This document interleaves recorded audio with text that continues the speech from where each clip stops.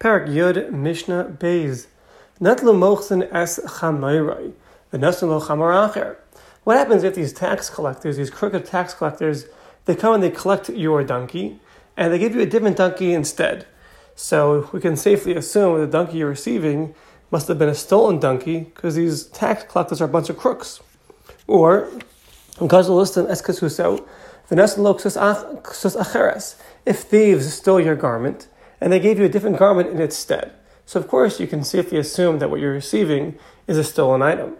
So even though the chamar you're receiving, the ksus that you're receiving from the moches, from the thieves, are stolen items, behold, you can keep it. Because the original owners are miyayish, they give up hope from ever retrieving them. And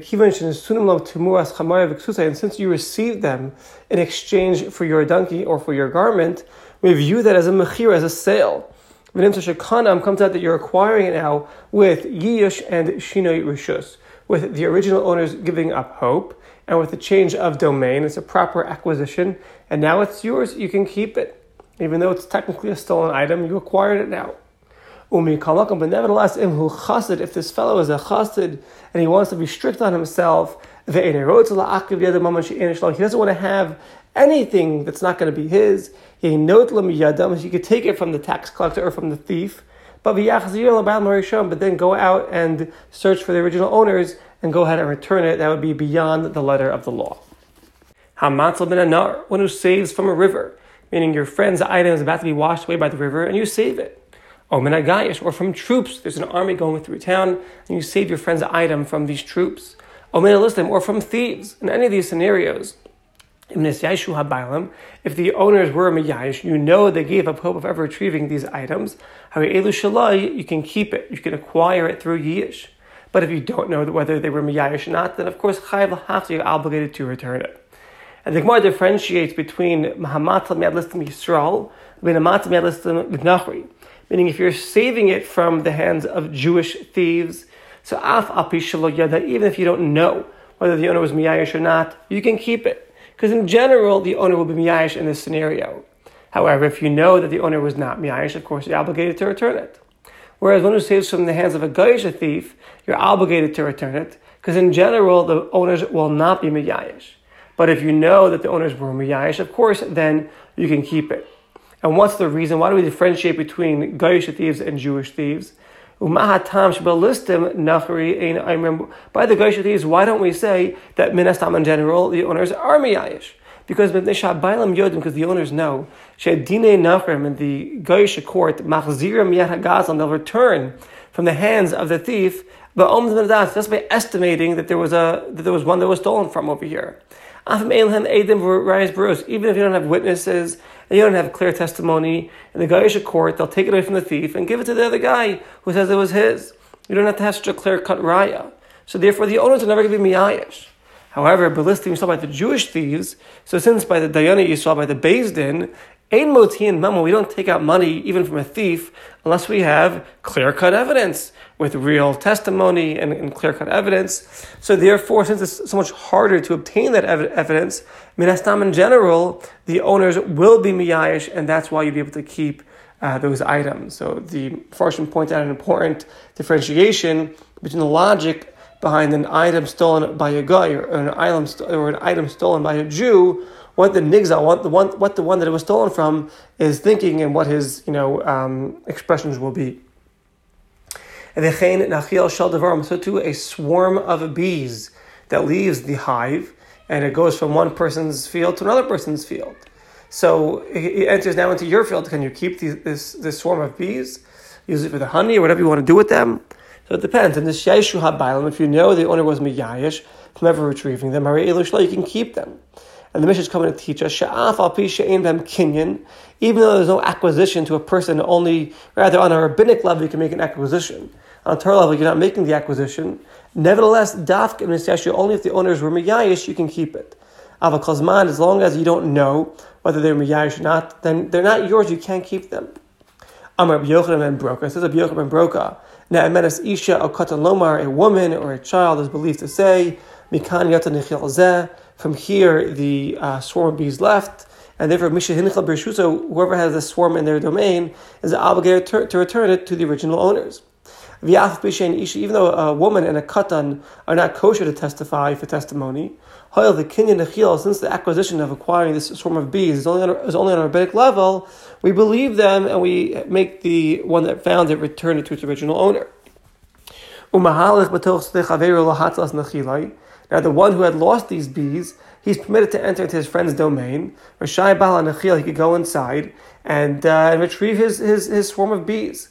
So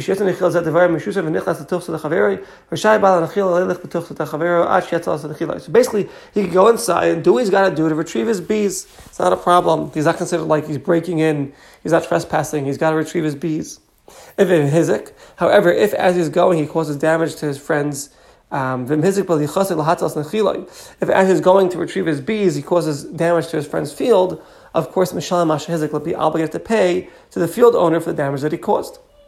But he can't go ahead and start breaking off a branch in order to get the bees. If the bees are all huddled on one branch, he can't break off that branch to bring it into his domain. That would be forbidden. Even if he says to himself on condition that I'll pay him for the branch. I'll pay him for the branch. No, it doesn't work. You can't start breaking off branches and bringing them into your domain, even if the bees are on it. And even if you'll tell yourself you'll compensate this fellow that you're in his field. Rabbi Shmuel, Benoshal, Rabbi Yochanan ben Broka Omer, no, you could cut the branches, and pay him for it. The Gemara explains, according to Rabbi Shmuel, Benoshal, Rabbi Yochanan ben Broka, there's a Tanai Bezdin, like a precondition of Bezdin.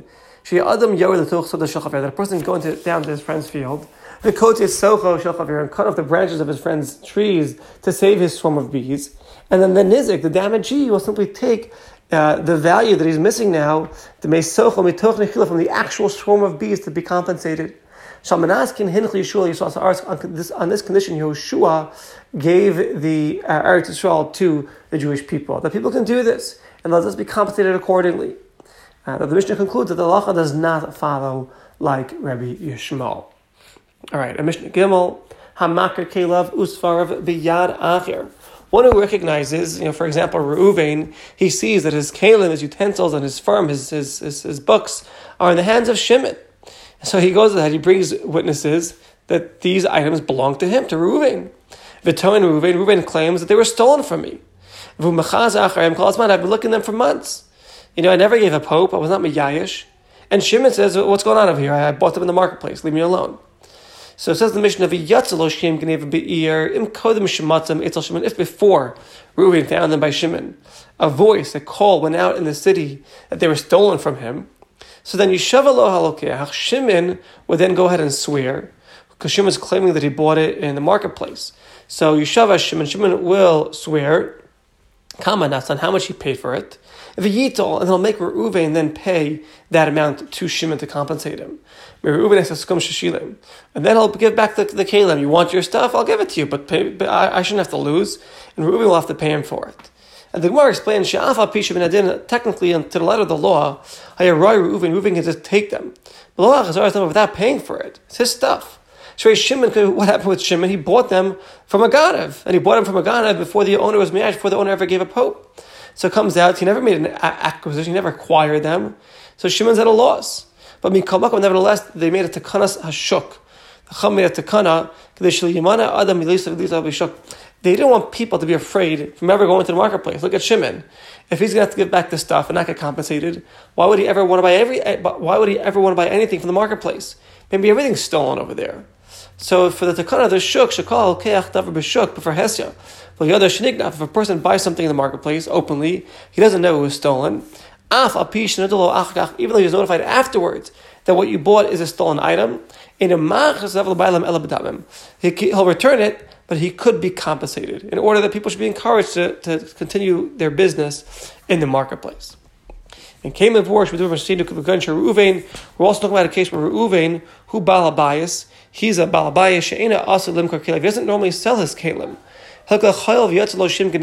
Since this call went out that there's a Geneva in the city, he's got witnesses testifying that the kelim are his. We're not concerned lest Reuven had sold them.